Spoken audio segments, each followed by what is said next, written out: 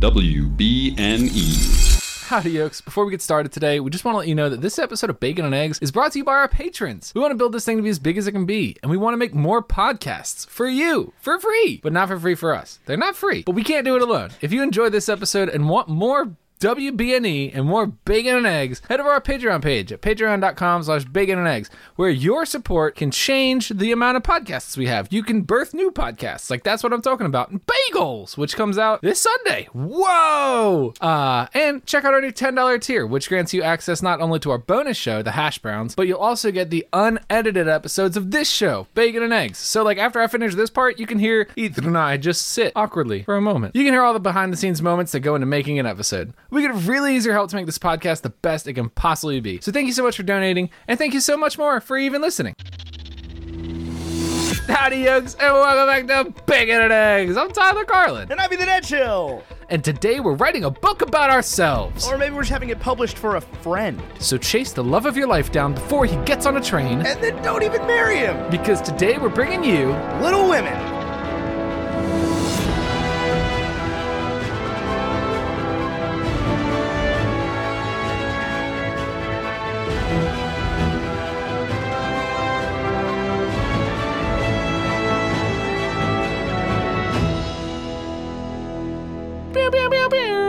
Yeah, the most air horn appropriate movie that we've ever had on the show. We are enjoying Coming this to you this summer, Little Women. We are Even too little, littler. too little, two women. Too little, two women. Before we get started, we're joined this week by none other than the super talented and highly demanded guest and future WBNE host, Jordan Balke. Welcome to the program. Thank you so much for having me. I'm so excited. Oh my gosh, we're so excited that you're here. And I'm so excited that we could force another human being to pay money to see this movie. Honestly, I don't think I was being forced to. But would you have seen it what otherwise? He meant was that we're glad there's one more ticket bought for this movie because of this show. Yes. Honestly, I think the deciding factor for me would be whether or not I'm going to get to go home in January. I didn't get together with family for Christmas because nobody can travel around the holidays. But my whole extended family is getting together in January, and my mom very much wants to see this movie, so I would have seen it with her. But you guys gave me an excuse to see it even sooner. Haha, so now you'll see it twice. I'm selling tickets. Yeah. I'm a ticket hawker. Come on in, come I on. got tickets, fucker. Can you sell me? Welcome down to the movie theater. I got a movie about 4 women and the mother. Come on down. It's pretty good. Is that your... The critics loved it. Is that your is ticket that your- barker voice?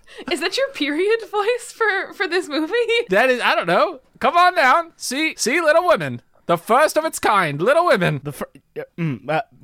Tyler, boy, Never man, anything like it ever before. I've got some bad news for you on that front. Oh, nothing like this one. Nothing. Directed by Greta Gerwig. She did Ladybird. Just don't do Everybody it. liked Ladybird. Everybody liked Ladybird. Oh my god, we cannot do the episode like this. Came out on Christmas just 4 days ago. We can't do the episode like this, but Tyler, I promise you that there will be a character in our Dungeons and Dragons podcast that talks like that now. You have ramped fully off of like Carnival Barker into like I don't even know, you were like 4 days ago. 4 and 96 hours ago.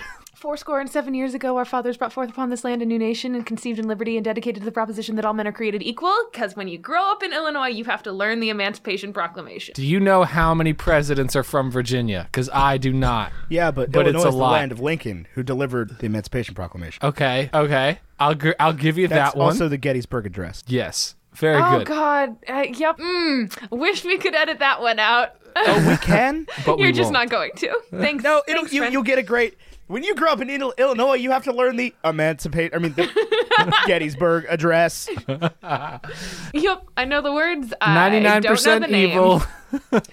Oh, goodness. 99% evil, 1% hot gas. Directed by Greta Gerwig, released on Christmas just 4 days ago. On a $40 million budget, made $311.9 million. Good God. No, hold on. It did not Wait do a that. second. No, it didn't.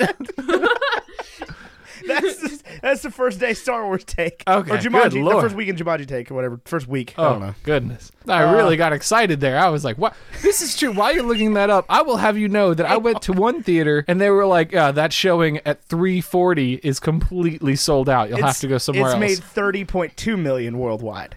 30.2. I'm certain this isn't in China. I'm positive. I think it's like mostly only in the U.S. right now. Yeah, I'm almost certain. I mean, when I $30.2 went million to go see worldwide. this movie, the average age in the theater might have been 65. You know what's crazy? The theater that was sold out, that was the case. But the other theater that I went to, which was almost sold out, I walked in and we had to sit in the third row from the front, and then people sat in front of us, which I was like, what is this? Do people go to the movies on Sunday? Is this a new thing? But it was mixed ages, definitely all women, and definitely all white, but full nonetheless. I Tickets was the sold. only person in the theater that was not apparently on a date at 3:40 p.m. on Friday. There were a few guys there on dates. I Although was maybe definitely they were the just as only invested. unoccupied or unaccompanied male in the I theater. mean, Josh went with me, but I don't think he would have gone on his own under any circumstances. I'm selling so many. Come on down, Little Women. Come, Josh. Come. You'll love this Boy, honey, movie. you'll just love the tale of these four women. The dead sister. They're not Come on particularly down. little. Wow, spoilers immediately. I'll tell you. Well, Okay, you're not let's clicking talk on about this for a second podcast. because it was a book that was written like 150 years ago. Fair. Have you read the book? No. I have not read the book. I've seen 2 of the movies, and I've watched the episode of Friends where Joey's like, I think Beth's really sick. She's gonna die. And then he puts the book in the freezer. I just realized that we've done none of the things that we normally do to start this podcast. There's been no binary review. There's been no Okay, critical well, or positive review. We keep getting off right track now. because of Tyler's ridiculous voice that he's doing. So I'm gonna You'll love put this Little train back on Women. rails. Hold on. I get a positive review. So either you We did not do the scores. the scores. Are those correct? I didn't know if they Those were are correct. Yes. Actually, I've got them open. It's got 95% critic rating on Rotten Tomatoes and a 92% audience rating, and a 91 on Metacritic. I think we're looking at a real Oscar contender here, Ethan. I think we are as well. Come on down and see Oscar contending Little Women. My God. You won't believe what Oh, the Lord Christy is my shepherd. Lemire I at shall Film not Week. want. He maketh me to lie down in green podcasts. an absolutely lovely film that will make you feel so extremely good Can walking we out talk of it. about this delightful movie and stop meandering around your Carnival Barker voice? Anyway, I got a negative review from Louisa Moore of Screen Zealots, and she says anyone sentimental about the original source material should prepare for disappointment. And I haven't read the book, but I can't imagine that's the case. This person has a vendetta against Greta. I'll tell you that much. A vendetta, if you will. Oh God. Tyler, do you have a positive review so we can get on with our I reviews? did. I already read it. Christy Lemire said it's an absolutely lovely film that will make you feel so extremely good walking out of it, which I wouldn't say I felt. I don't think I walked out of this like, what a positive film. But I did. Well, the sister died, and then the guy married the sister. I don't know. Things did not go well for young Joe March. Except she got her famous book. That's all she She wanted, did get was her to be a famous book. author. Famous book with her name on it. Oh, With I her know. name Yeah, on okay. it. With her name on it. J.L. Travers. I've Nope. So you said before we recorded, somebody told me there were 7 versions of this movie. Yeah. That was me. I've Just never. now. Yeah, it was. Well, yeah, but the listener wasn't here for that. Fun fact, I did not know that. I honestly, if somebody was like Little Women, I would have been like, oh, like the Pretty Woman sequel. There was I mean- not only was there this one, there was a one in 2018 as well. What? This was the Shakespeare in Love Little Women, correct? What do you mean? Like Shakespeare in Love is about how like Romeo and Juliet was based on Shakespeare's life. That's this story, right? No, this is the story that's in the book. Yeah. Oh, it is? Yeah. Yeah. The book is about her writing a book? Yeah. Man, I have no idea. I mean, So it looks like I- in 2018 they released possibly a made-for-TV movie that was an updated version because this is a group of 5 people around a television. Okay. So she was like a Probably a comedy blogger. writer. Yeah. A blogger, yeah. Oh, interesting. I But mean, anyway. I've seen that happen with other sort of classic novels, if you will. Like Emma got remade into a YouTube series, as did Pride and Prejudice, both for modern Emma's times. coming both- back to theaters. Yeah. I would like to read such a tale.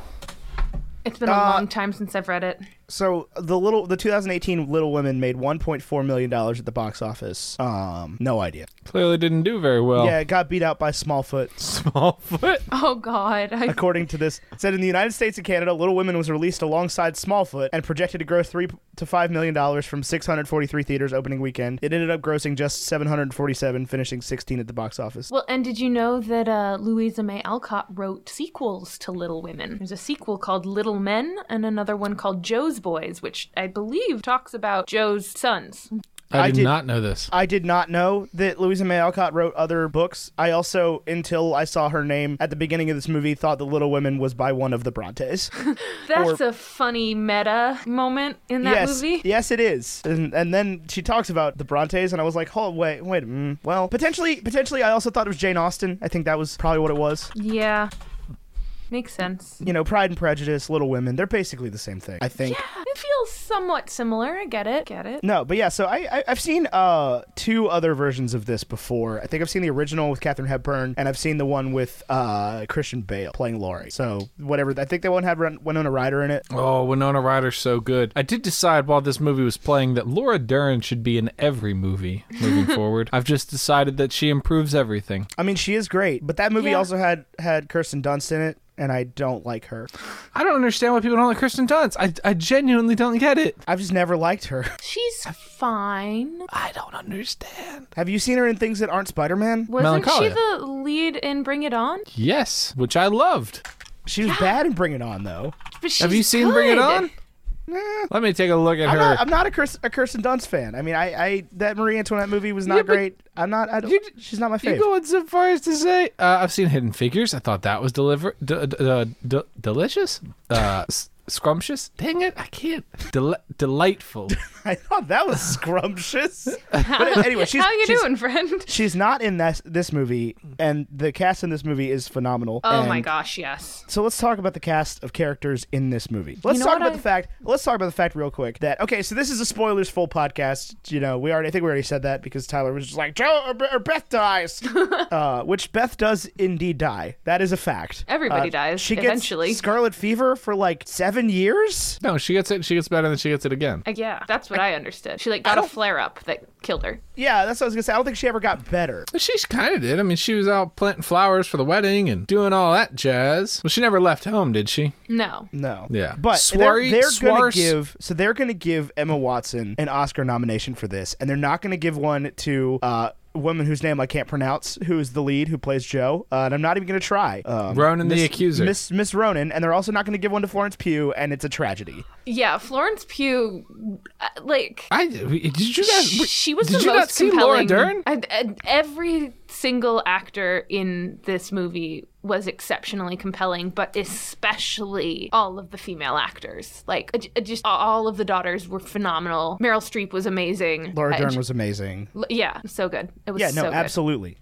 In fact, the guy is the only thing I didn't like about this movie. He felt too much 500 Days of Summer to me. I think you're giving Timothée Chalamet a lot of credit, comparing him to Joseph Gordon-Levitt there. I don't know if she's giving the credit to Timothée Chalamet as compared to Joseph Gordon-Levitt. I think she's saying that he feels he deserves this manic pixie dream girl, even though she's made it clear in their whole relationship that she's not interested. Yeah, and I'm just saying he's freaking creepy. Well, he's the neighbor. No, just him as an actor. I cannot abide this kid. I want him to stop being in things. I don't know if we have the same opinion about 500 Days of Summer because it's creepy. Then again, so is Scott Pilgrim, which I just recently watched for the first time. So it's fine. Oh, I'm curious your issue with Scott Pilgrim. Any movie that puts the awkward kid, the awkward boy, trying to get with who they believe to be their dream girl, and making them so oblivious to her lack of interest. Ramona, I don't know that Scott and Ramona are ever as interested in each other as the third party would suggest. I think Scott obviously likes her, but he's also pretty content with Knives there for a moment, and then he doesn't ever feel like he gets what he deserves. At least the way I see it is that like Scott gets thrown into this situation with Ramona way more deeply than he ever anticipated it to be. But then he just continues to go on because he doesn't know. It's like the Evan Hansen thing. He doesn't know how to like stop it. He doesn't know how to stop fighting the exes. Either way, I bear no particular love for 500 Days of Summer. I don't necessarily think it was a great movie when it came out, and it definitely hasn't really aged well. But I love Joseph Gordon-Levitt regardless, and I think he did a good job in the movie. And he's just generally, I would prefer him to be in things over Timothée Chalamet. I mean, that's fair, but also I feel like there's probably a decade of age difference at this point. I'm not saying he should have been in. By no means am I saying that he should have been Laurie in Little Women. I just don't want Timothée Chalamet to keep being in things. I don't understand why people like this kid so much. I believe he is a product of Greta Gerwig. No, so he is the heartthrob. Recast this character for us, Ethan. I don't know. See, that's the thing is I don't know the names of any of these actors that are under the age of like 30 anymore. I don't know what the kids are doing. Are these people supposed to be kids? Because none of these characters ever looked, except for Florence Pugh and Eliza Scanlon, none of them ever looked 7 years younger. Amy's transformation from young Amy to old Amy was like, oh yeah, that's a different woman entirely. But until Ronan the Accuser cut her hair, I was, and obviously because the lighting changed in the old and new scenes. But like outside of that, I could not tell a difference in her appearance. So Timothée Chalamet is 24. Okay. And I'm just not clued into that whole group of male actors at all. Like, I couldn't pick Noah Centineo out of a line of one person. I was about to say, do you want Noah as Is he okay, so he's Peter Krasinski, right? Into All the Boys I Loved Before? Yeah, so he would have done a much better job. Disagreed. I don't like this kid, man. I do not understand why he's like white boy of the decade all of a sudden. How old is Tom Holland? Is Tom Holland young enough to have been that character? Yes, He's Tom Holland Spider-Man. is young enough to have been that character because Tom Holland is the other side of the argument of who is hotter, Timothée Chalamet or Tom Holland. Holland. I've got this straight from the kids. The kids TM. Yeah, the kids TM. I sought out the opinion of a youth after I saw this movie, and to which I said, why do people like this guy? I do not dislike this guy. I genuinely liked him. I'm surprised that you didn't like him. Yeah, no, he was much. the worst thing about the movie for me. Oh, I disagree. I did feel like he was supposed to be, in the 7 years later version, he was supposed to be this like alcoholic bad boy, and I was like, nah, you're just not. You're He's complicated.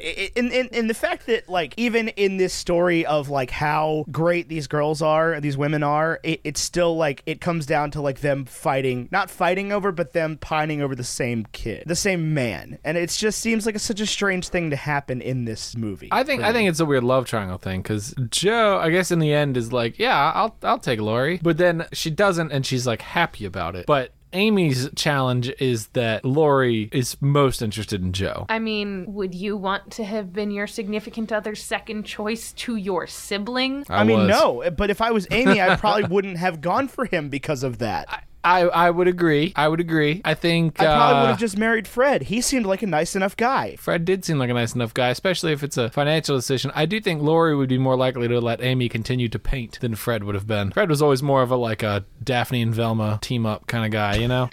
I don't get that's the whole part of this story that doesn't make sense to me is like why Amy and Laurie ended up together. I mean, because she loved him from the beginning. For sure. Yeah. But although they say that, and I like as soon as they say that in the movie, they're like, oh yeah, Amy always loved Laurie. But like up until that moment, that hadn't been the case. And then there's all of these scenes. Did you not? It was. Yeah, 100%. The very first time that they met, she said, "Hi, I'm Amy," and had these big doe eyes at him and just stared and drew him and was like, he was the only one that she was ever watching ever. She found her mans right then and there and was just like, okay, well, this is it. Got to figure this one out. And then he was all like, oh my God, but Joe. But Joe, she's so manic pixie. We're not assigning those roles in this movie. That is not the way this is going to work.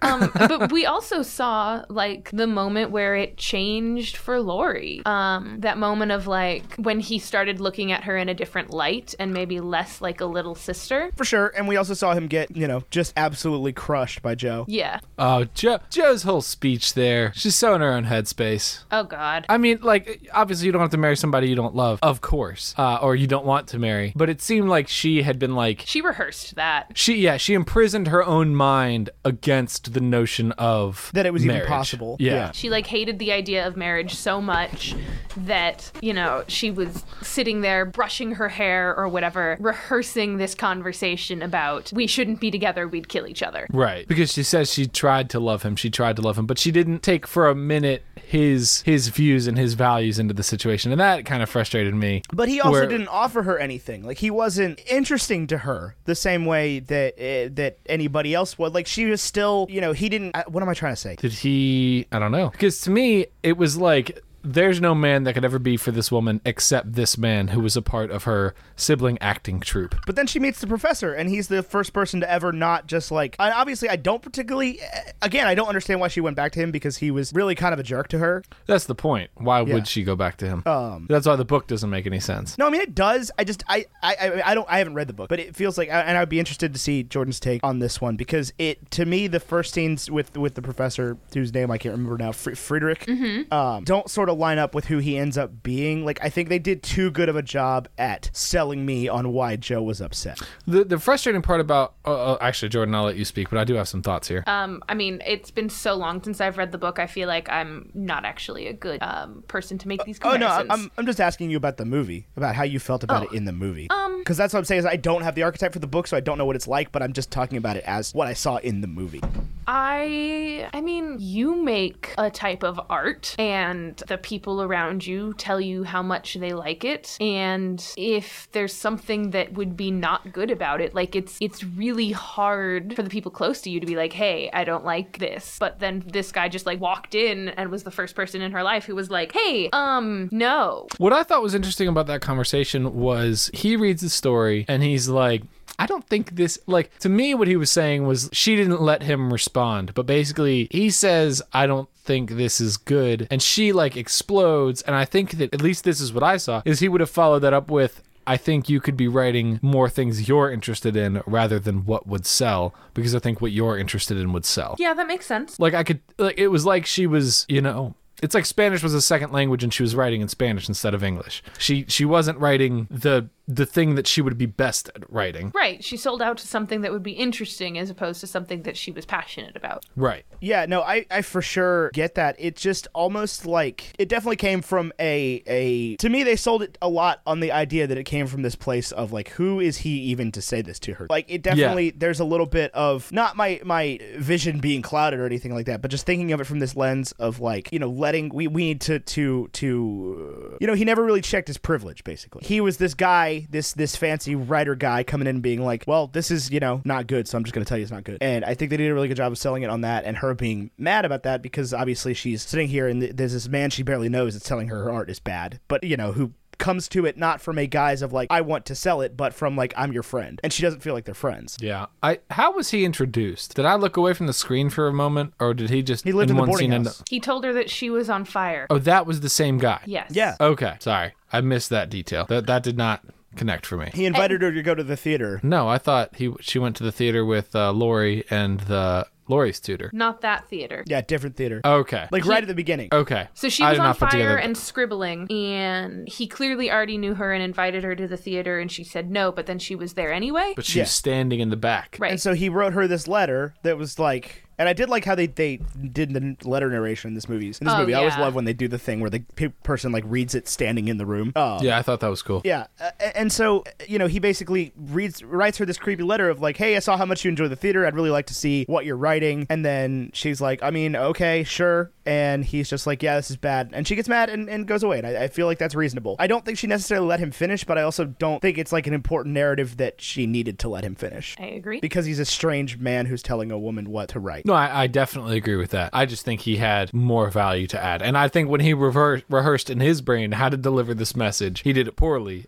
And as a result, didn't get to deliver the message he wanted to. And she definitely ended up finding the value in him. But right. I feel like there's probably definitely more to the story. That's one of those pieces of the story that probably is more there than we saw in the movie. To sort of tie those two things together. But him kind of showing back up caught me off guard for sure. Same. I did not remember. Really, I didn't remember more than like character names and basic overall story. But I did not remember him showing back up. Well, she doesn't marry him. Not in this movie, anyway. Yeah, in Too Little Two Women, she'll marry him. No, it's Little Men. I'm excited for Little Women Tokyo Drift.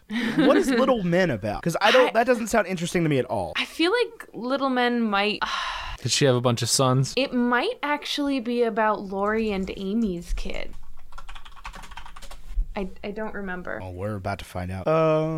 So it's about Joe's students. Joe's students. Yes. That's fun. Yes, the book recounts 6 months in the lives of students at Plumfield, Oh a school my run by God. German Professor Friedrich and Miss Josephine Bear. Bear. Yeah, because she marries him. Because she marries him. Oh, right. That's the narrative. They made it into 3 movies, not like a trilogy. Like it has been made into a movie 3 times. They made it into a trilogy.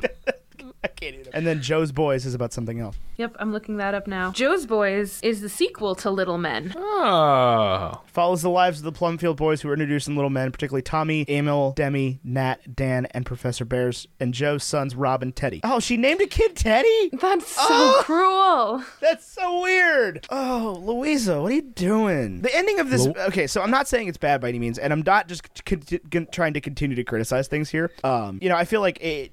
I recently heard it somewhere that people have a much easier time about talking about what they didn't like in movies that they loved and talking about what they did like in movies that they hated. And I definitely loved this movie, but the ending is kind of a cop-out. How so? Go on. Just I don't like that she added to the end of the book. But what did she add? So she added the story of her and Friedrich because the book wasn't done apparently until she met the man. I Yes. mean, it was a period piece. Is this not a true story? I have no idea.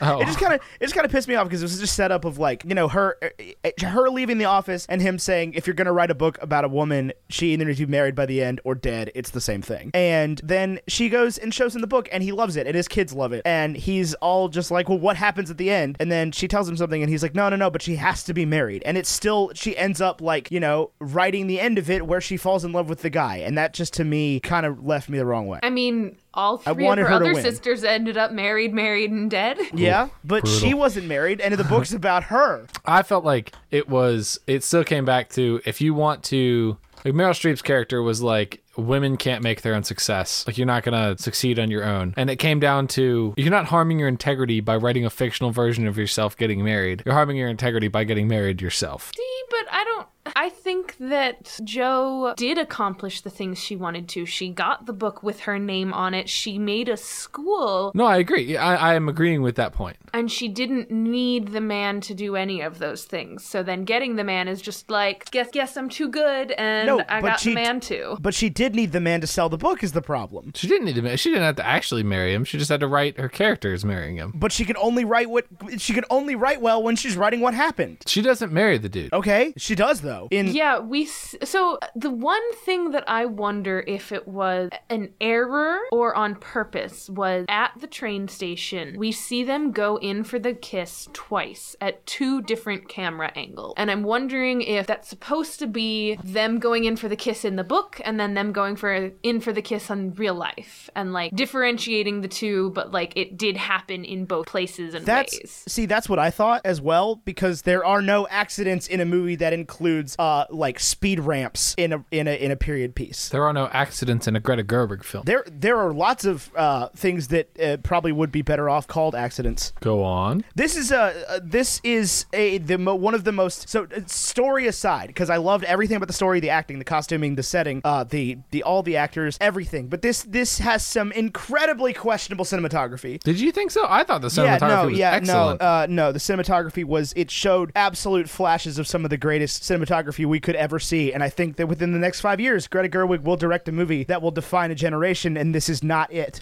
Was it Lady Bird? No, it's not Lady Bird. Lady Bird has the same problems. There should not be speed ramps in this movie. Google's speed ramps for the kids at home. So what that means is when in the first scene where Joe leaves the freaking publishing house and she's running down the street, it's that great side shot, where we're on the sidewalk running with her and she's running down the other sidewalk and we pass between carriages and everything, and it zooms in and then it slows gradually down to like Matrix bullet time for 4 seconds and then speeds back up for no reason. I thought the cinematography in this movie was great.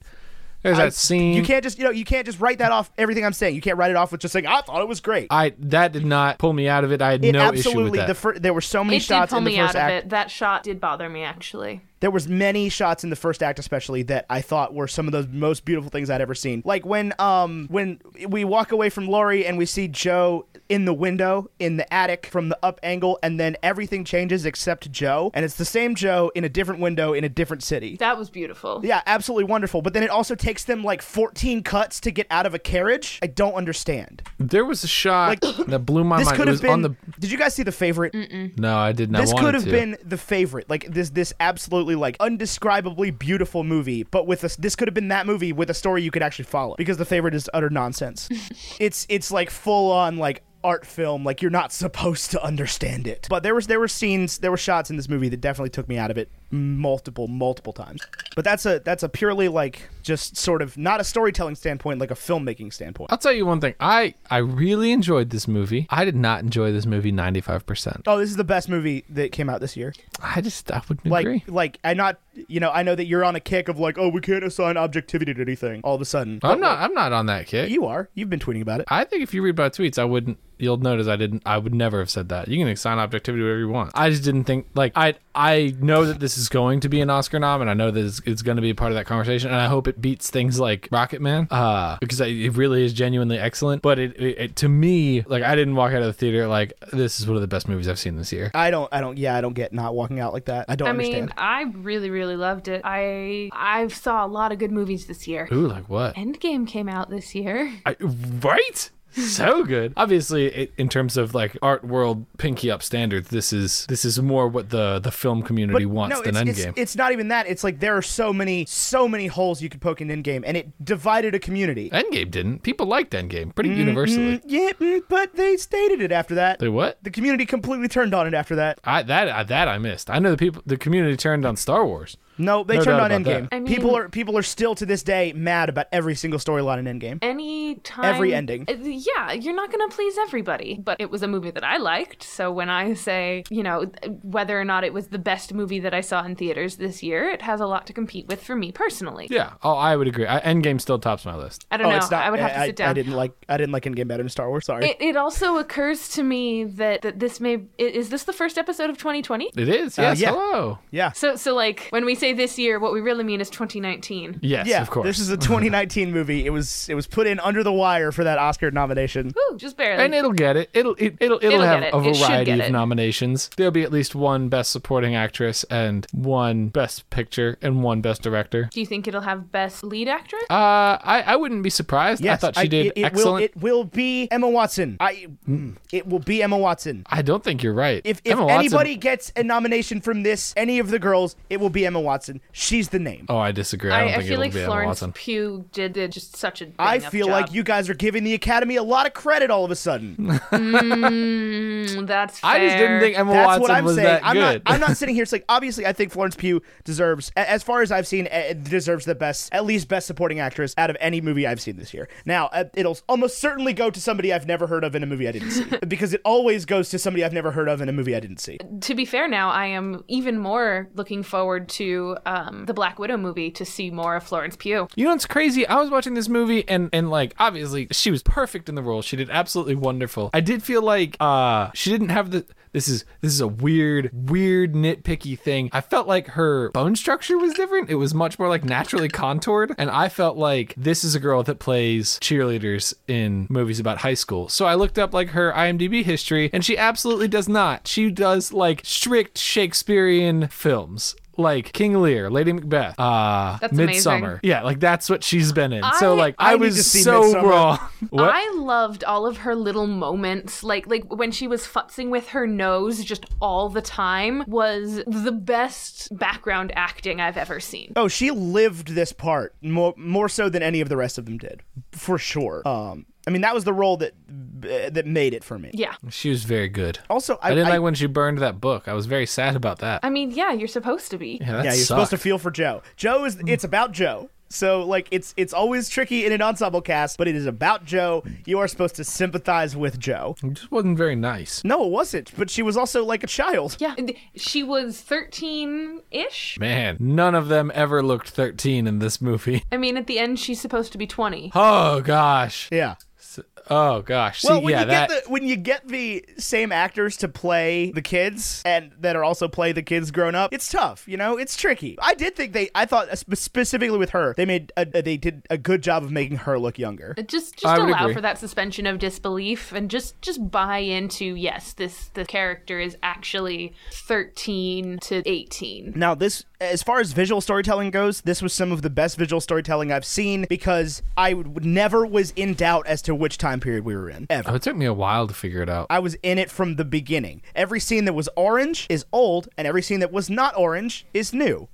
Yeah, I know that, but it still took me a while to get adjusted. Fun fact, it took me a while to get adjusted too because the Really? theater that I was at had the exit door with the bright red exit sign above it that was so bright that anytime the screen had anything deeper than like a medium navy, it was just in a red hue for like the right 2/3 of the screen. Oh, that sucks. Yeah, it That was like sucks so hard. this is why I don't go to that theater. Which theater did you go to?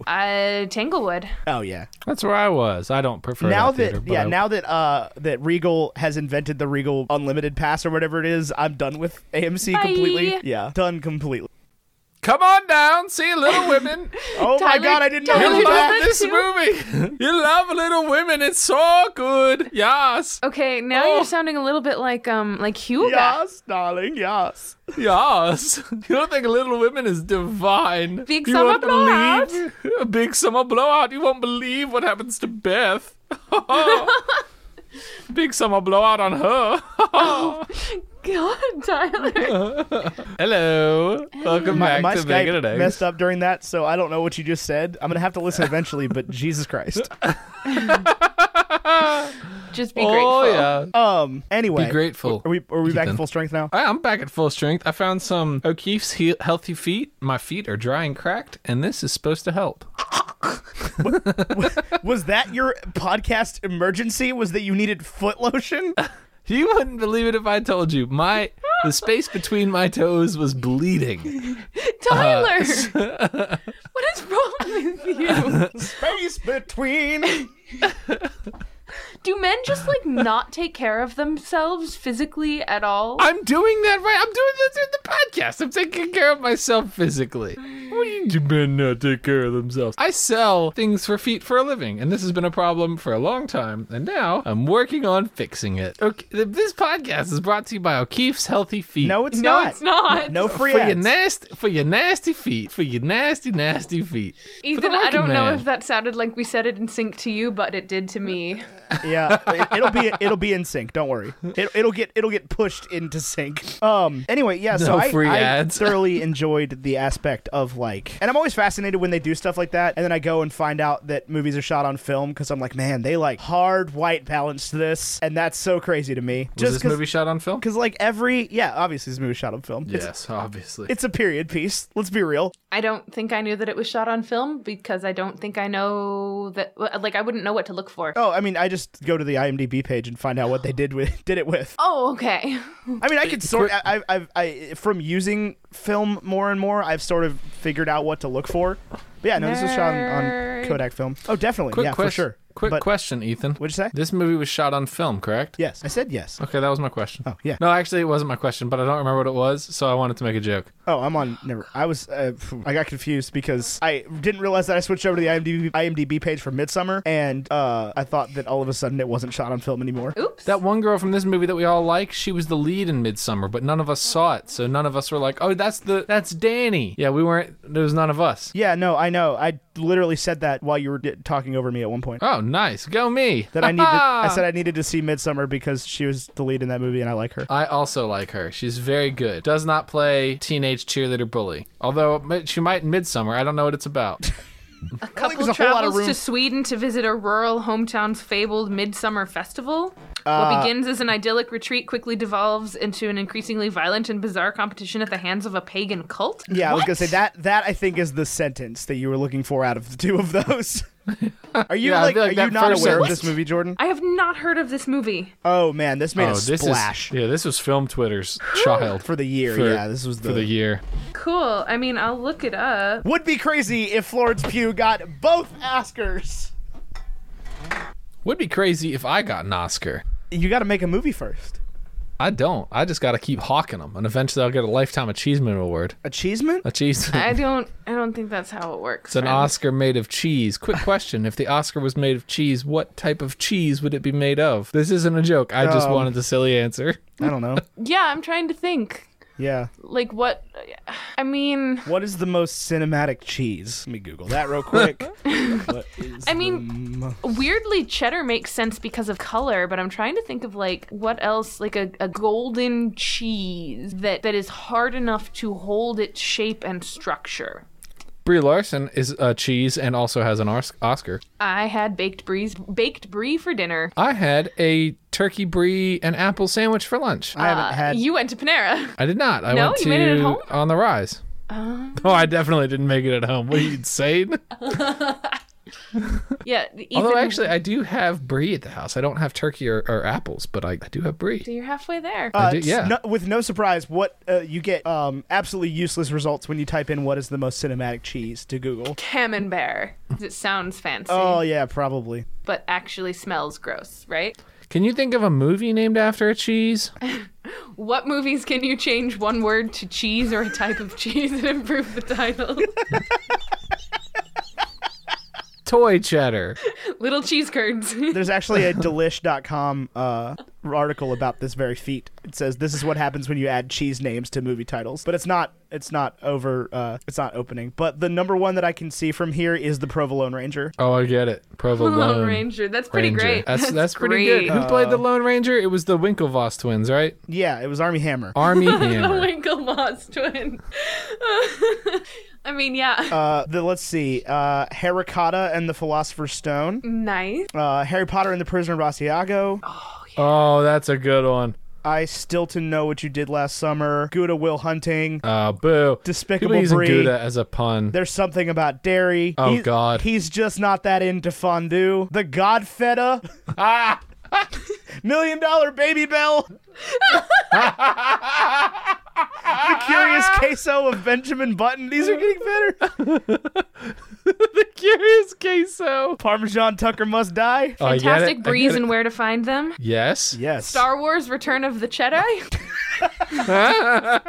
Oh, man. Thank you, Delish.com, for that hearty chuckle. Hey, no free ads. Gouda Thank you. What'd you say? Gouda Busters. Gouda Buster. I love that. Oh, speaking of Gouda Busters, next week on Bacon and Eggs, we're covering the original Ghostbusters. Speaking of Ghostbusters, did you guys get a pre-roll ad? The new for trailer? I don't Yeah. even want to talk about it. Finn Wolfhard should not be allowed to be in Ghostbusters. Sorry. Why? Go on. Because he's in Stranger Things. And because they have Because Ghostbusters costumes. exists in Stranger Things. But he's an actor. Yeah, it I know, also I know. exists But in like, the you gotta real world. keep the and so does the he. things separate. You gotta keep the timeline pure. Finn Wolfhard should not be allowed to be in Ghostbusters. Ghostbusters is too Stranger Things adjacent for him to be in it. It's not fair. And like, there So are is other kids It. that exist. It Chapter 2 and It, the first one, are both two Stranger Things adjacent. I mean, Yeah, I agree Millie with that. Bobby I Brown also don't was think in the those should have been made. Godzilla movie that looked like it should have been in Stranger Things from all the trailers. I feel like they take those Stranger Things kids and they're like, how do we make Stranger Things but a movie? And then they go on. Who can't be in Ghostbusters, Ethan? What's this actor's name? Finn Wolfhard. What? Finn Wolfhard? Finn Wolfhard, yeah. Could he have been Laurie? He's not old enough. He could have been young Laurie. He could have been young Laurie? He could have been young Laurie, and I would have believed that they just Benjamin Button Timothy Chalamet. I'm currently on the IMDb list of, and I quote, movies with food and drink in the title, and I have not found a cheese one yet. Okay. But I will Good report Burger's close. Good Burger is close. back. Gouda Burger would work. Gouda Burger also sounds delicious. Good Cheeseburger. I'm trying to think of movies with cheese in the title. There was a None of- 2004 movie starring people I've never heard of, directed by a person I've never heard of, called Ham and Cheese. Ham ampersand cheese. Oh, there it is. There's a movie from 2006 called I Want Someone to Eat Cheese With, starring Jeff Garlin and Sarah Silverman. Yes. And then I found one more in 2014 that is just called Cheese. Heck yeah. But also, I Want Someone to Eat Cheese With definitely sounds like Tinder bio worthy. I want someone That to eat is- cheese with. There is Nacho Libre, which is cheese adjacent. That is cheese That is adjacent. cheese Yeah. adjacent. As well as Mystic Pizza. Cheese adjacent, yeah. I would say that's less cheese adjacent. I would say nachos are more percent cheese than pizza is. Oh, don't get me talking about nachos, because everything can be nachos. Ooh, go on. So nachos Go is really just on. like some sort of a chipular device. So something starchy that you can pick up with your hand, and Okay. something cheesy or creamy or syrupy on the top. Syrupy, huh? Right. Well, so this started back in, what was this? Like, it had to be 2016. I was living with a roommate named Alexis, and we drunkenly made nachos one time when we came home from a club. You 'cause guys it's had to Miami. unplug your Amazon device. I know that much. Yep.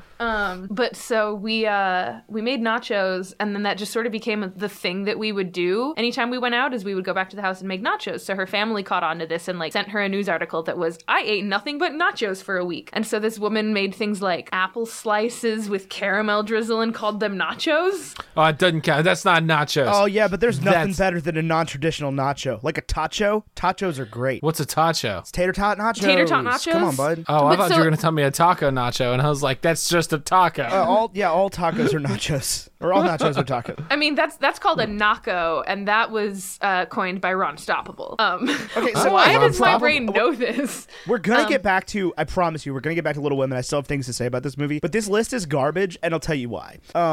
There are times when you should realize, like, colors are definitely, not colors, foods and stuff are definitely contextual. Because, like, a Clockwork Orange is referring to the color, not the, oh, no, it gets way worse than a Clockwork Orange, but, like, that's referring to the color, not the food. But, like, Howard the Duck doesn't need to be on this list. No, I would agree. Honey, I Shrunk the Kids probably not also should be on here. Like Wings the movie, it's about airplane pilots, not Hot Wings. Well, you know, the computer did a bad job picking those out. Oh, this is not a computer list. Oh no. Somebody made this, but like a human. It's by Matthew-108. Okay, so I tried to find this article you told me about, and I keep coming up with YouTube videos of people being like, I only ate nachos for 24 hours. Like or I only Mr. ate- Bean, not really a movie about food. Anywho, jumping back to finishing that story so that I don't get text messages from people being like, you started a story that you didn't finish on the podcast. Oh, I'm sorry. And I I did not mean to interrupt you in a story. No, you're fine. I just apparently have a bad habit of starting stories and not finishing them. So Well, you are a dungeon master, so you better fix that problem. I mean, it's different when I'm the one dictating the narrative. That's true. I'll grant you that. Before you get to your story, I'll have you know that my Firefox is defaulting to Bing, and I've got to fix that. But I'll let you tell your story while I do that. Open for business, everyone. Come in, the weather's great. But yeah, so just for the All right, I next week, fixed it. we only made things that were arguably nachos, including like truffle fries with Parmesan cheese and a bunch of other stupid stuff that definitely isn't nachos. But we called it nachos because that's what you do when you're in your 20s and trying to be funny. Is it? I don't know. I do a lot of stuff in my 20s for the lulls. Yeah, I'm still in my 20s, and I haven't made nachos. Ever, I don't think. You never made nachos? Get the freak out of town. You've never put some cheese on top of some chips and thrown it in a microwave? No. I've done that. We used to do that all the time when we lived together. Yeah, I didn't make them. I did. I ate them too. But because I don't consider it nachos if I heat the queso up and then dip the chip in it. That's not nacho. No, that's not nachos. Yeah. It has to be poured it's over. only technically nachos. It's like nachos for the moment. It's like a single serve nacho after it's been dipped. I will tell you that when Tyler and I lived together, we had a quesadilla maker. I mean, I still have that quesadilla maker that was Tyler's, but That's oh, yeah, you left it. Well, enjoy. I hope you use it well. I have, but like I used to make freaking everything into quesadillas when I had that quesadilla maker. Like if I could put anything in a tortilla, it got quesadilla. Tyler, literally, I just Google searched, I ate only nachos for a week, and the very first result is this article, which says I went on a 5-day nacho diet, and I actually lost weight. Well, I Googled it, and the first result is woman hospitalized with botulism after eating nacho cheese from a gas station. And that was in May of 2017. So clearly... With what? Botulism. Oh, botulism. Is that how you say that word that's spelled botulism? Yeah, it's Yes. it's the condition that occurs when you're exposed to a certain amount of the botulinum toxin. Oh, It that's can very cause neat of lockjaw. you, Ethan. You're nasty, nasty, nasty Lockjaw. That's like a Bond villain name. What, Nasty Lockjaw? That Just was my Lockjaw. That was my first screen name. Was it? No. What was your first All right, screen name? Let's talk about Do you some remember? Small Women. Little Women. Small. I liked the movie. I thought it was just delightful, except for the part where the girl dies. I mean, You guys yes. said you left this movie sobbing. Why did you cry? I didn't leave sobbing. Okay, when and why did you cry? Did you Ethan, I'll not let cry? you go ahead first. You cry at everything. You cry at dumb shit. Stuff. What kind of dumb stuff do I cry about? All kinds of stuff. You cry. You talked recently about how you cry at Folgers commercials and crap, like Subaru commercials. Oh man, don't talk And about you Subaru. didn't cry when Beth died. Not at all. No, I didn't care. Wild. Yeah, I was like, this person's barely been in this movie. So bye. No. Which I cried when Beth died. I cried when Mr. Lawrence was outside the house and he was afraid to go in because Beth wouldn't be there, and he hugs Joe. Oh God, that was the hardest one. Chris Cooper playing Mr. Lawrence. I don't want to sit here and extol the virtues of the single man that isn't Timothée Chalamet in this movie. But Chris Cooper playing Mr. Lawrence, who is a character that I can never remember is good or bad or not. He's good. He is good, but so we see the scene in every iteration of this movie where he chastises Laurie for being useless, basically. And I guess he just needs to come into his whole thing about respecting Laurie for who he is, and the fact that his son left because of him or whatever. But he's so sweet to all the girls and the family, and I always forget that doesn't go away, and I'm always scared that he's just going to turn into a jerk one day. But Chris Cooper playing Mr. Lawrence's movie was a highlight for me. It sounded like you were talking through a garbage disposal on my end. It did, but I got the general gist. Jordan, when did you cry? So I cried when Beth died. I'm sorry, dude. The garbage disposal. Y'all sound great to me. I don't know what's going on. He was just talking and then just like there's a spoon in there. One time I turned on the garbage disposal and we lived in Port, and nothing was getting disposed, and it was making this horrible noise. And I'm always afraid to stick my hand down in there, but I turned it off and stuck my hand in there and found a whole shot glass. That was it was just bouncing between the top of the blade, the thing that the blade sat on, and the flappy things, and it was just sitting there Pro tip, if something is stuck in What? your garbage disposal, turn it off and get in there with tongs. I just grab it. Yeah, I was Under no circumstances does my hand go down the garbage disposal drain, even when it's off. I was Nope. I was 21. I had no responsibilities back then. Young, I dumb, know. and full of stupidity. I was looking One for a moment. missing shot glass in my garbage disposal. Do I really look like I have tongs at the ready to go and dig around in my garbage disposal with? Fair point. That was also the first time in my life I ever had a garbage disposal, so. Yeah, so I definitely cried when Beth died, and I felt myself tear up a couple of other times. But every once in a while, when I'm at a movie, I'm a little bit self-conscious of crying openly at that movie. And I would say that happens when a stranger sits next to me. And that happened at this showing. So a stranger sat next to me, and I just did not feel comfortable crying as much as I wanted to. I had the whole back row to myself, and I teared up quite a few times. I teared up quite a few times, but the only time tears actually fell was when Beth died. But there were a lot of other moments there, even with the burning of the book, got me emotional because I felt that. And the other scene that I sort of unexpectedly felt emotional was when Amy was telling Laurie basically she didn't want to be second place to her own sister, and just that is such an empowering moment. And ignoring the fact that she still ends up with him in the end, But she ended up with him on her own terms, and that's what's important about that story. Yes, it was very good. Is that she had to make it clear that he has not done what he needs to do to deserve her, and then he disappears and comes back. He figures out his mistakes. Speaking of disappearing and coming back, we should probably pause until Tyler comes back now. Did he leave? He left while I was still talking about crying at Beth's death. Oh. I don't know what he's talking about. No, we're just going to keep talking. I don't know what he's talking about. I tear up. He tears up all the time in movies. He cries all the time in movies. I do not know how this movie didn't get to him, and I'm just going to keep talking about it while he's not here to defend himself. I don't know. Maybe it just didn't resonate with him. That's fine. This movie got me quite a few times. When the dad came home, man. That There's was great. So many great scenes in this movie. It's just beautiful, beautiful storytelling. I think that this is definitely my favorite of the adaptations I've seen of this book that I've never read. I probably won't read it either. I'm just going to be honest with you. Yeah, no, I don't remember it being great. I don't remember really feeling much about it. Like, I know that I read it, and then I think I tried to read Little Men and just couldn't get into it, and I'm just like, cool, done with that, bye. I mean, here's the thing is, like, our standards these days are so high because there are just so many books, but, like, it would not exist in the canon the way it does if it was not like an air quotes great book. Right. Like, it clearly has a story that resonates with a lot of people, whether or not the actual writing resonates with people as much, but the actual story does. And you know, we talked about that. Did we talk about that? Did I pretend to talk? No, I talked with Mary Clay about that on Tolkien about. But about like how a lot of these books written before the age of modern cinema, you know, nobody was really telling these people how to write and tell a story, like, especially in the 1800s. Like, yes, there were publishers, but publishers weren't thinking about fiction the way we think about fiction now. By any means. Like, books, you know, they didn't write books for art back then. They wrote books to sell in serials, and like Charles Dickens sold A Christmas Carol in like 26 parts to a magazine, and that's how it was written. Yep. And that's just how things got written back then. It wasn't like, you know, they left him alone to just get a whole story out of it. Yeah, a whole story out of it. Un poquito chicas. Chicas pequito. Pequeño. Pequeño. Pequeña. Sí, I pequeña. speak Spanish, And- is what I'm trying to say. Yeah. That translates to I speak Spanish, right?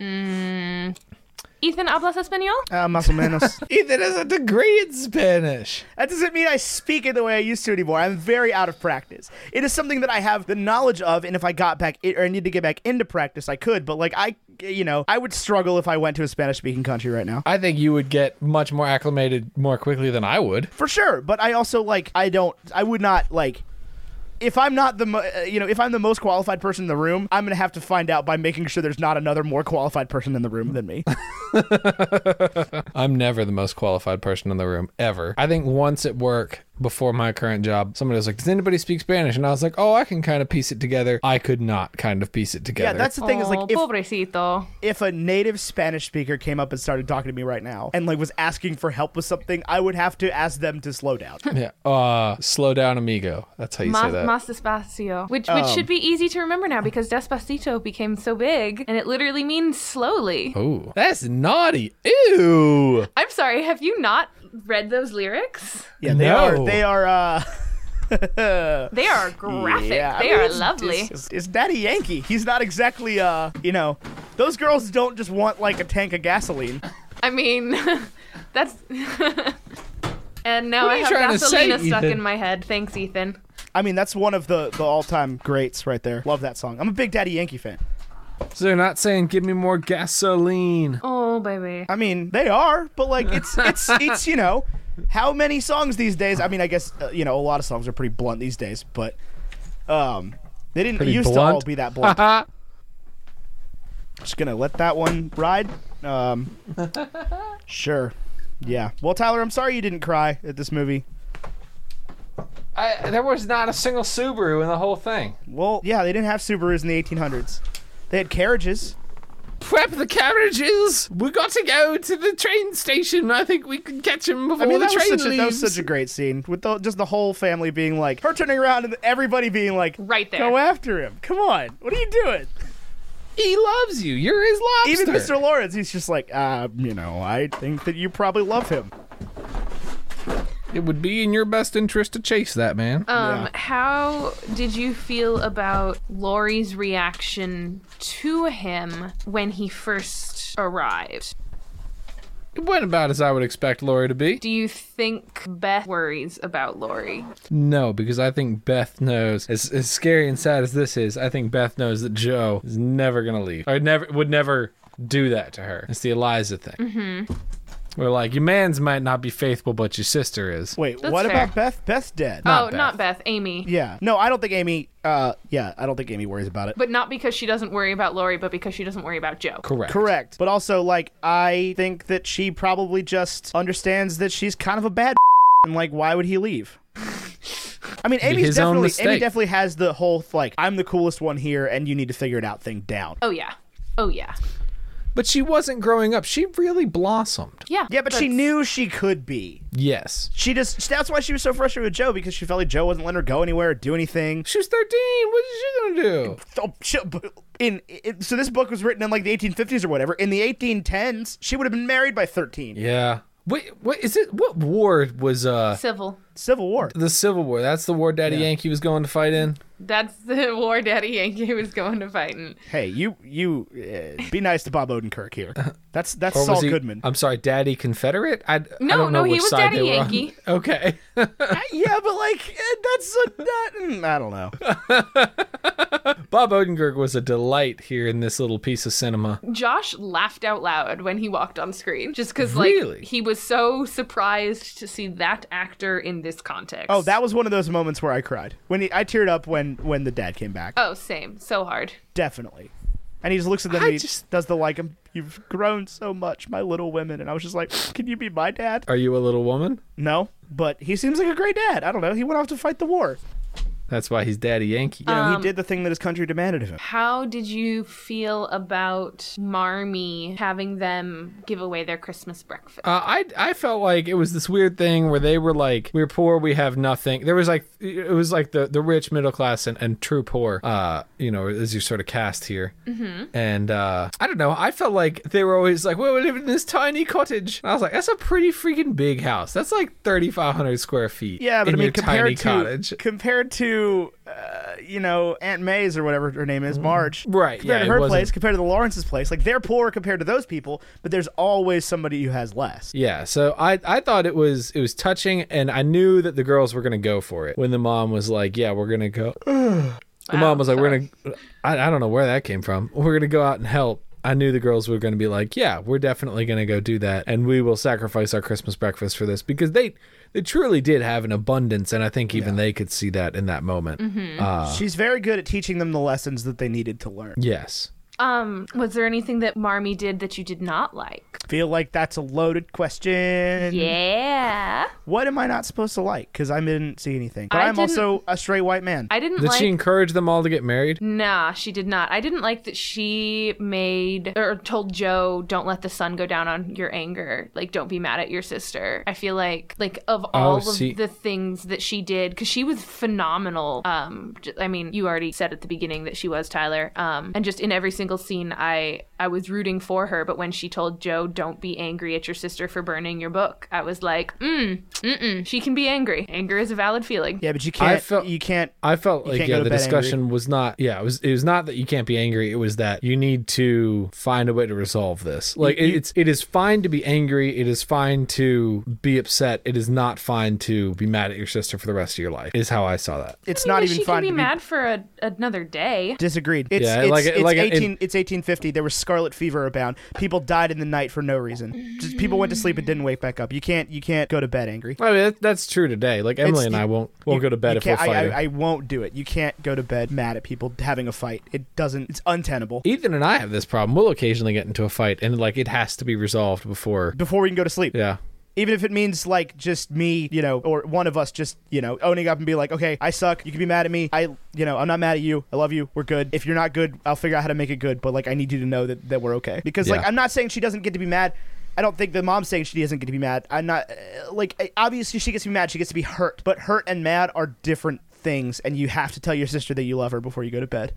That's fair. That's fair. Because like, you never know when you never know what the last thing you're going to say to somebody is going to be. Yep. Accurate. I was gonna say something and then I coughed. Yep. I don't know. So this is like, what as a straight white guy, what did I miss? What do you mean? I don't know. I just feel like that there's something. I'm sort of wondering what I need to have learned from watching this movie, because like a lot of people right when it came out immediately were like, I need everybody to go see this. This is the most important movie that's come out this year. This is the most important movie for like womankind that's come out this year or whatever. Not the most important, but like a very important movie. And I just want to make sure that I'm hearing the opinions of people that are not me about it. You know what I'm saying? I don't know how to ask this question. I don't even know what I'm trying to I feel not woke enough ask. to answer this question. I felt like watching this movie, it needed to communicate. Like, honestly, watching this movie, it needed to communicate to me that women are just as capable, if not more capable, at making their decisions about love, about art, about creation, about career as men are, and it needs to come across totally normal. And I feel like it did a good job of doing that. I agree. And that was the thing I was trying to say without saying, like, because it doesn't seem like, it's not an in-your-face... I mean, obviously, like, it is in your face in that in 1850 or whatever, this was not normal. No, but it's not in your face for 2019. Right. I felt like it was appropriate in 2019. But that could also come from a place of like woke privilege, where it's like watching this movie to me was like, yeah, obviously women should be upset and women should fight for these things. But I don't know. Are there audiences who watch this movie and are like, I know that there are teenage boys that watch this movie and see this movie and think a woman's place is in the kitchen. I mean, I think seeing movies about anybody who isn't like a superhero per se and is just like the main character in their own narrative, the hero in their own story, are meaningful and probably exposing young boys to women or girls who are the heroes of their own narrative and don't need a man to save them, even though she still got with the guy in the end, but different guy. Like, it just helps you view other people more complexly. Like, all of these characters felt very three-dimensional, whereas in some other narratives that are maybe box office busters are highlighting people who maybe are exceptional in some way. And I think that Little Women does a good job of, like, no one in this story is particularly exceptional, but we love them all the same. Yeah, feel good about that statement. Perfect. And I definitely think that, like, the earlier we can expose younger people, especially younger people that are male or male identifying or whatever, that the sooner that we can tell people this is the norm, that this is at least half of the coin, is a good thing. And like there are plenty of movies that I don't think really try to teach anything. Plenty of them. Like most of the movies that are made, because there are even to this day there are still plenty of movies that are made for straight white people about straight white people that just it's not that it lacks morals, it just lacks immoral. Like what? What movie? What do you mean? I mean, give me an example. Do you really think that every movie that comes out is like some grand teaching moment? No, I definitely don't think that. But I think that every movie has some sort of theme, even if that theme is like the rom-com "don't trust a book by a cover" thing, which is like weird advice, right? Graphic designers. Yeah, but what do you work really hard on book covers? What do you learn from Paul Blart Mall Cop 2? They made a second one? Oh yeah, they did. They got 0%. I don't know. I've never seen it. I'm certain that the theme is very light and mild mannered, but I could not speak to it. But I'm sure it has some sort of theme to the story. That's what I'm saying. As a straight white male, I can spend all day watching movies that I'm not going to learn anything from. Yes, I would agree that but that doesn't mean that there's not a lesson being taught, just a lesson that's been rehashed. But it's also usually not a lesson that's really important to anybody else. What do you mean? Like, I don't think that there's anything powerful to be taught in more movies where like straight white dudes win stuff. I mean, I haven't seen Paul Blart Mall Cop 2. I'm not talking about specifically. I know, but like sometimes it's okay to just watch. Not all media has to challenge you in some way. No, it's for sure. okay to For just sure. watch something and enjoy it. Oh, more and more the movies that I watch, I find that I watch just because I enjoy. Do they also challenge you, or you tend to just go with ones that you enjoy and don't? I think there are definitely... I do enjoy plenty of films that challenge me. I enjoyed this, and I don't know that I would say it challenged me, but it is not... It definitely would have at one point. Yeah, and it definitely doesn't fit the narrative of the movies that I typically put on for fun. But so as an example, I was scrolling through Twitter the other day, and Mike Schubert tweeted about how he didn't like Harry Potter 7 Part 2. And I was sitting there and I was like, man, I always try to have this woke feeling about the Harry Potter movies where like I didn't like the way they adapted this or I didn't like the way they adapted that. But when it comes down to it, I really like all 8 of the like Harry Potter book adaptations to film. I just enjoy watching them. Every time I put them on, I'm like, man, these are excellent. I am really enjoying this.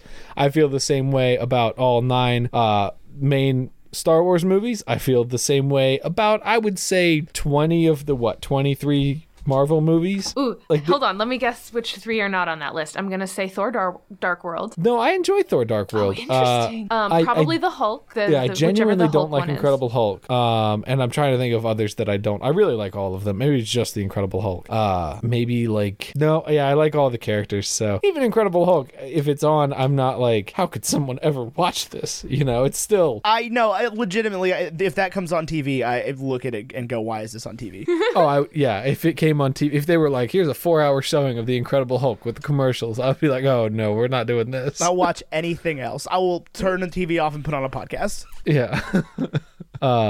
But yeah, when it comes down to it, like, I don't know that I wish, but I feel like we've been doing this for over 2 years now, and I definitely wax and wane on this, but I feel like I try to have this like real film critic-y approach to the movies that I like and that I dislike, but when it comes down to it, I just can't help but like the movies that I like, and I like them because I like them, and that's how it's gonna be.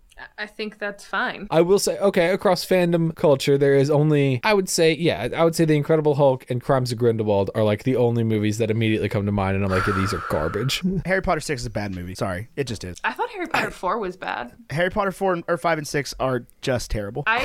When I saw Harry Potter 4 for the first time in theaters, I did not watch 5, 6, 7, or 8 until after all of them were out of theaters. Like, I did not go see any of them. I don't see the problems that people have with 4, the traditional problems that people have with them, but I also, like, I will not, if 5 or 6 are on, I'm not going to watch them. They're bad adaptations of books that I love. I just like all of them. I wish I could agree with you. That's fine, but that doesn't change. I don't have to agree with you. No, you definitely don't. I don't have to agree with you. No, there's definitely a narrative that's coming up these days of like of you have to. Everybody has to enjoy it. I don't think you do. We're turning the other the let people enjoy things stick is turning so far in the other direction that we're getting to like you not enjoying it is not letting me enjoy it. I do think when it comes to something like Star Wars, the polarizing opinions hurt more because people come out of Star Wars and they say things like, not only was this bad, but if you liked it, you are obviously dumb. Maybe it's some toxicity in the fandom. It's definitely that. It's not a maybe. That's exactly what it is. I think it doesn't matter what movie they could have made. The people that didn't like it weren't going to like it. Fandoms breed no toxicity more than anything else.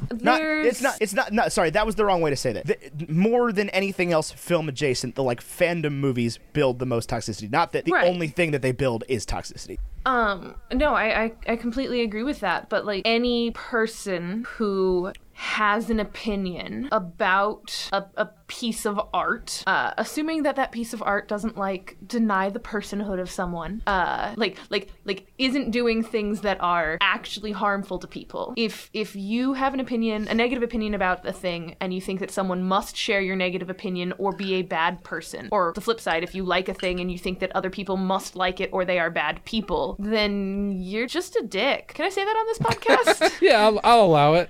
Yeah. Like your opinion is not objective. And this is actually something that I'm blatantly stealing from Scott Nicewander.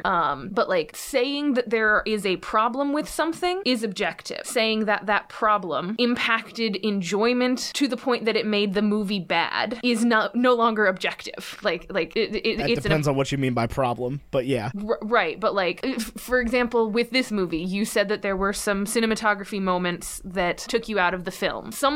That is an objective, like there were some cinematography decisions that did not feel right in this context. But being able to say whether or not that impacted the overall quality of the film enough to make it a good or a bad film is an opinion and is not objective. I just want to go back and say that I don't by any means think that that hindered my enjoyment of this film. It was more so of me looking at it and going like, man, this could have really been one of the all-time great movies. Retweet to that. I did not think that you were saying that it made it a bad film. No, I know. I just want to make it clear in case I didn't make it clear earlier. Thumbs up to like, that. At the same time, like I said, I think that some of the scenes in this movie were some of the most beautiful things I've seen in a long time, and I'm very excited to see what Greta Gerwig continues to do. Ethan's in a garbage disposal again. So I said I am excited to see what Greta Gerwig continues to do with the rest of her career. Oh, me too. Okay, me too. It is about that time for us to wrap bacon and eggs and record the hash browns. I did come up with an idea, but Jordan, you have to tell me if it would take too long. Okay. Could we, in 30 minutes or less, roll a D&D character? So breakfast food for Little Women. I think we've got something delightful here that will age well. I'm thinking we're looking at man, boy howdy, does not a lot of breakfast food ages well. Waffles do. You can freeze them and retoast them, but not eggs. Waffles work very well. Waffles do work very well. Timeless food. They were around in the 80s. They're around now. Probably gonna make it a little while longer. And there's infinite versions of it, just like Little Women. Unless Big Waffle starts to go down the drain here. I don't see any reason why these irons can't continue to thrive. We find that both Eggo and Waffle House are combined, caught up in some sort of scheme. Some sort of scandal. I will say that I'm like 99% sure you guys did not give a binary review at the beginning. It's a 1. Yeah, you have to see this movie. Yeah, definitely. Like It's a 1. everybody has to see this movie. We didn't give a binary review, but I did hawk some tickets. Come on down, see Little Women. It's very good. I'm gonna. Tyler, if this is your character voice for D&T, I'm dead. Oh, yes, adventurers. Hello. Welcome to the fantasy brothel. You're gonna start leaning real towards some Taz IP here in a second if you continue down this road. I can hear you going there. Okay, so I think waffles. I'm good with waffles. Let's put it on the big board. I don't know what's on the big board, but let's find out. Did you put this into a spreadsheet? No, I did. Look at me. Look I'm at so you. good. It's you not better than go. Star Wars. It's not better than Star Wars. Is it better than Jumanji? I Welcome didn't to the see Jungle. Jumanji. Oh man, you're missing out. That's a underrated series. The new one or the not new one or the not newest one? The first one with The Rock. Sexiest Man Alive 2018, I think. Probably. I don't know. 2017? I mean, You're on the phone right now with Sexiest Man Alive 2027. So I know that Tyler didn't enjoy it as much as Jumanji: Welcome to the Jungle. I love Jumanji. Welcome to the Jungle. I know for a but fact that he did not enjoy this as much. No, this is like the Moonlight thing. How on earth are we putting this with any of these movies? But I don't care. Wherever you want to put it, I'm not gonna fight you. I'm not looking at a spreadsheet. Oh, Star Wars is first. Jumanji: Welcome to the Jungle is second. Klaus is third. Frozen 2 is fourth. Coco is fifth. I definitely think it was better than Frozen 2. I don't think it was better than Klaus, though, is the problem. Well, there's a spot for that. Yeah, but I do think it was better than Jumanji: Welcome to the Jungle. I knew we were going to run into this. Klaus is so good. Yeah. Do you just need to replace Klaus? No, we're not going to do that. We're making a stand by leaving Jumanji up there. Yes, we're It is telling people we are having a moment here with that. you So, should go see this $1 billion movie. Anyway, yeah, put it there. Put it above Frozen 2, below Klaus. Play us out, Tyler. Thank you so much for listening to Bacon and Eggs and Movie Lovers podcast. Bacon and Eggs is a proud member of WBNE, which is a podcast network. You can find awesome, great shows like this one at WBNE.org, like Hello from Elsewhere, or Sincerely Us, or That's What I'm Talking About, which you can hear a preview for right here. Da-da-da! That's What I'm Talking About follows me, Mary Clay Watt, on my journey through Lord of the Rings for the very first time. Join me each week as I have fans on as guests so we can discuss the books one chapter at a time, and I can share all of my confused and completely inaccurate thoughts. Like this one. Although, I have to say, I did get excited for a brief second when Aragorn says, "Come, father." I was like, oh my god, is Tom Bombadil Aragorn's father? Before I remembered the whole Son of Arathorn thing. Yeah, so. you know. But maybe Tom Bombadil is Arathorn. I mean, honestly, for all we know, he could be. Yep. From WBNE, that's what I'm talking about. New episodes every Tuesday wherever you get podcasts. Is Mary Clay the funniest? If you look at her Instagram story right now, which is definitely expired, it's just her laughing at her own jokes from the show. Hilarious. I love That's What I'm Talking About. Additionally, pretty soon coming to WBNE, there will be a Dungeons & Dragons show, DM'd by our own Jordan Balky. Hello, Jordan. Hello. If you want to follow any of the three of us on social media, there's links for that in the description. I know you're not going to listen to what I say and then type it out, so just click on the link in the description. That's the way easier way to do it. What else do we say here at the end of the show? Our music is by Andrew Scott Bell. You can find his music at the link in the description below. And our graphics are by Vaishon Brandon at graphite.vmb. And you can DM him and he'll do graphics for you. They're not free, but they are very good. Jordan, where can we find you? You can find me on Twitter at SuperAwesomeJeb because I'm very humble. That's exactly right. And Jordan has been on Bacon and Eggs twice before and is still currently, at this moment, the owner of the #1 episode of Bacon and Eggs. The most downloaded episode. Woohoo! You are not rapidly, but very close to being caught by Anna Brisbane. Oh, you know what? That's fair. I listened to her episode and I didn't listen to mine, so, you know. I mean, that's How fair. But it is dare like, you. it is a hair's breadth between you. Excellent. And it has been, that has been the case since those episodes came out, and nothing has changed in over a year and a half. Thanks so much to Tori for suggesting that I be on this episode. Yeah, there was a Twitter interaction and then a text from Ethan being like, whoa, we have busy schedules, buddy. And then it turned out we actually don't. We are all Tyler's- super available. Tyler was just like, oh man, totally everything. And then you responded like, yeah, totally good. And I'm sitting here like, I don't have time to see a movie. Every now and then I found time, but I was like, Tyler, can you just ask me first? Although I'm very glad that we did end up doing it because I probably wouldn't have seen this movie otherwise. And we gave dollars to the film. Also, thank you so much, listeners, as we close out 2019. This December was the most downloaded month ever of Bacon and Eggs. So thank you so much for listening to this show. Please continue to do so. We very much appreciate it. And tell your friends. If you don't want to join our Patreon, then please tell a friend. Please, just one friend. Okay. I've been Ethan Edgehill, he's been Tyler Carler, and she's been Jordan Balky, and until next time, arrivederci. All men are trash.